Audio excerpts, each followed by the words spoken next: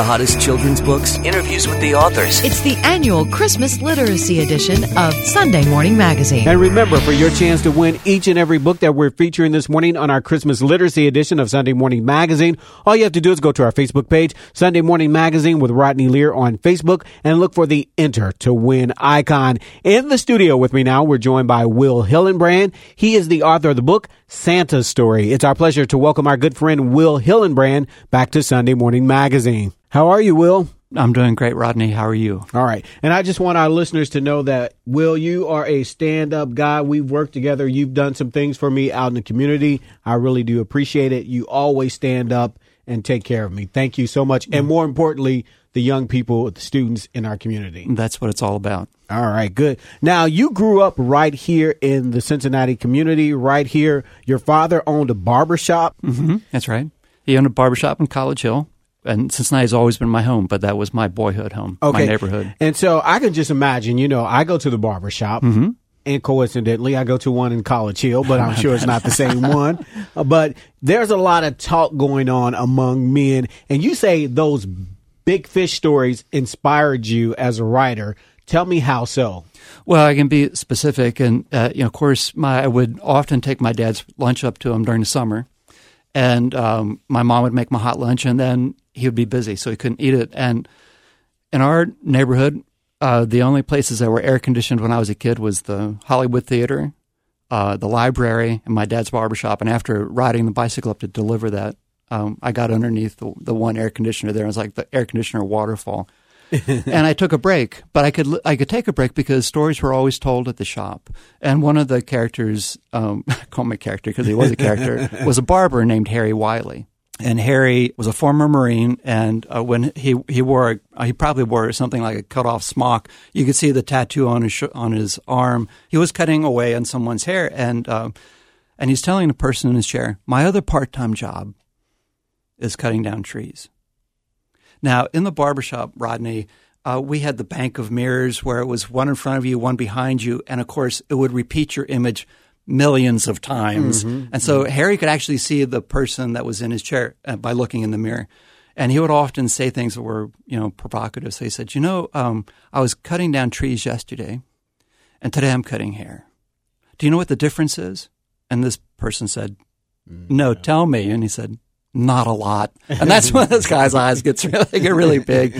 And that was the gotcha line in the story. Well, I would go home after that, go to the kitchen table, and I would draw a person, and then they would have a forest of hair. And in the forest of hair, there'd be a person with a chainsaw cutting that down. And so I was inspired by the stories I heard as visual stories. And that's how I remember the stories visually. All right, good. Look at that. Now, you are an author and an illustrator. Mm-hmm. Which one came first for you, writing or illustrating? Which led you into your first job in publishing?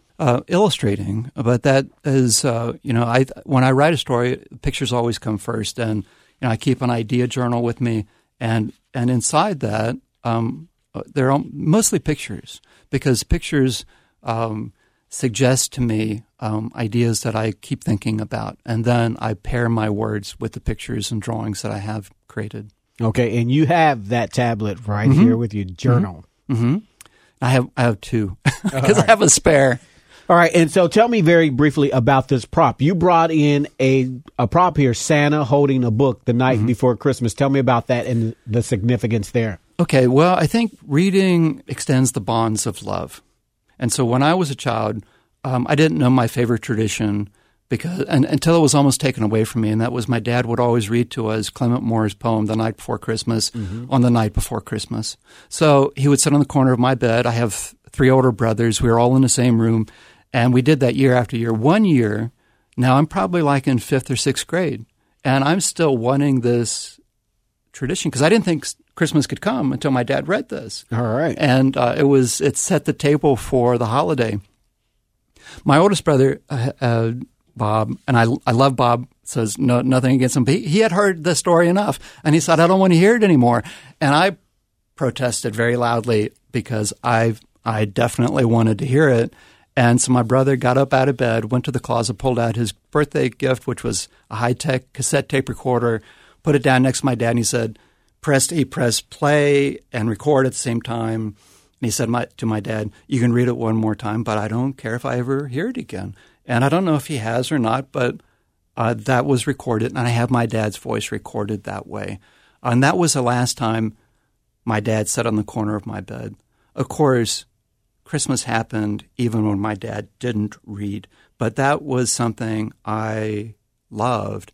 And so as time goes by, we have traditions that are important to us. They're called memories.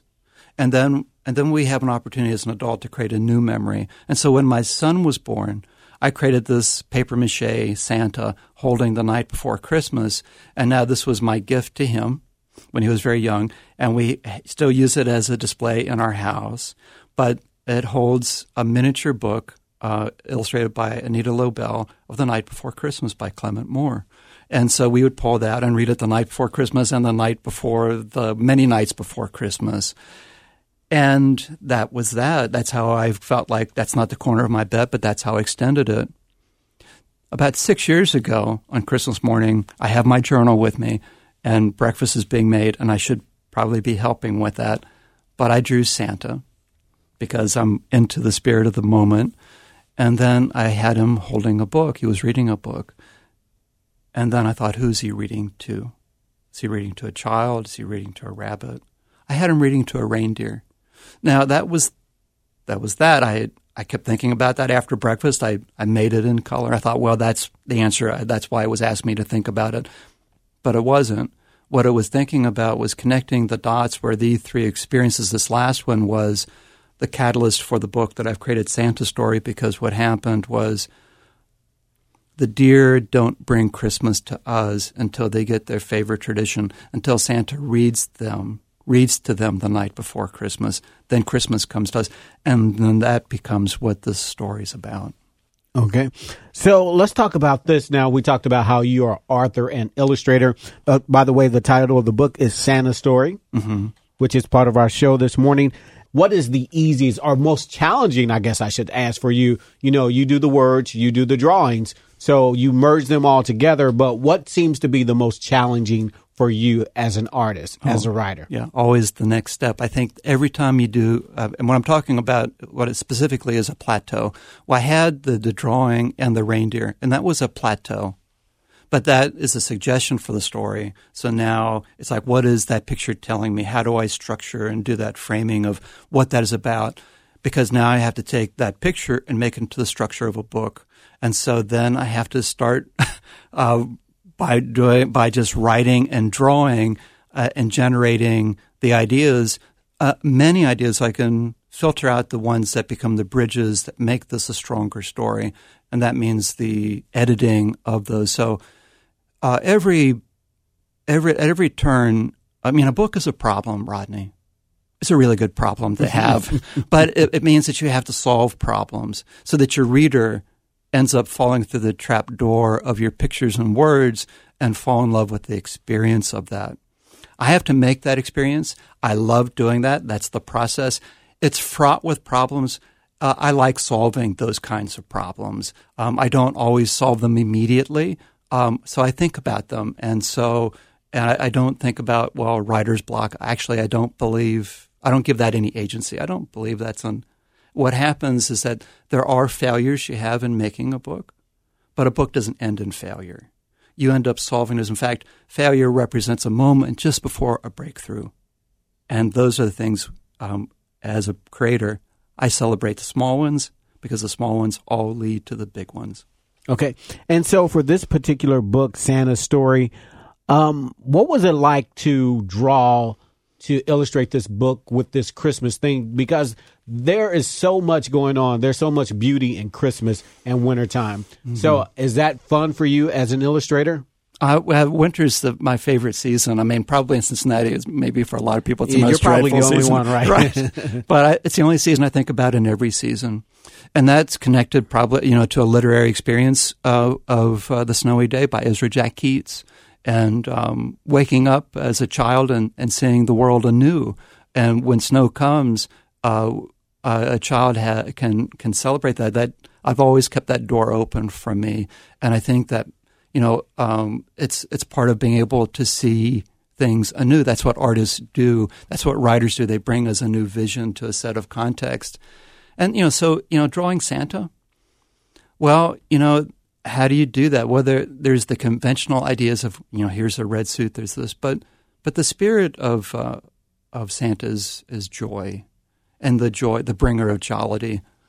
So in essence, it wouldn't be necessarily drawing the figure, although it is. It's really drawing the essence, which is joy, and then allowing the deer, which are in the center of the story. The only one it's missing is Rudolph, because Rudolph happens in another story, and that probably hasn't. Santa's been around for a long time. That story hasn't happened yet in this chronology. But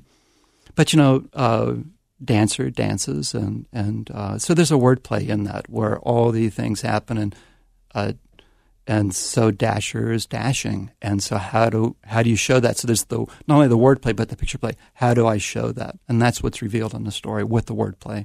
All right, and Will Hillenbrand, we're running out of time this morning, but what's next from you? What can we look forward to from Will Hillenbrand in the future? 2020, I have a book that I've done with Marjorie Kyler, which is called Snow Friends. Snow's back again, and it'll be out in the fall of the year. And it's really about being surprised by joy, in this case, the joy of friendship. All right, we'll look forward to that. But in the meantime, the book is Santa's Story. If our listeners, if they would like to win a copy of the book, all they have to do is go to our Facebook page, Sunday Morning Magazine with Rodney Lear on Facebook, and we'll have a copy of the book along with all the other books that we're featuring this morning. It's simple. All you do is go to our Facebook page and look for the Enter to Win icon. Thank you so much for taking time to talk to us this morning, Will. Thank you, Rodney. It's always lovely. We've been speaking to author and illustrator Will Hillenbrand. We'll be back with more right after this. You're listening to the annual Christmas Literacy edition of Sunday Morning Magazine. A look at the hottest children's books for the holiday season.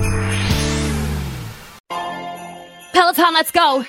This holiday, with the right music and the right motivation from world-class instructors, We're going to pick it up a notch. It's the holiday season. you might just surprise yourself with what you're capable of. Work out to thousands of live and on-demand classes, from running to cycling to yoga. Try Peloton risk-free with a 30-day home trial. New members only, not available in remote locations. See additional terms at onepeloton.com/home-trial. Peloton, motivation that moves you.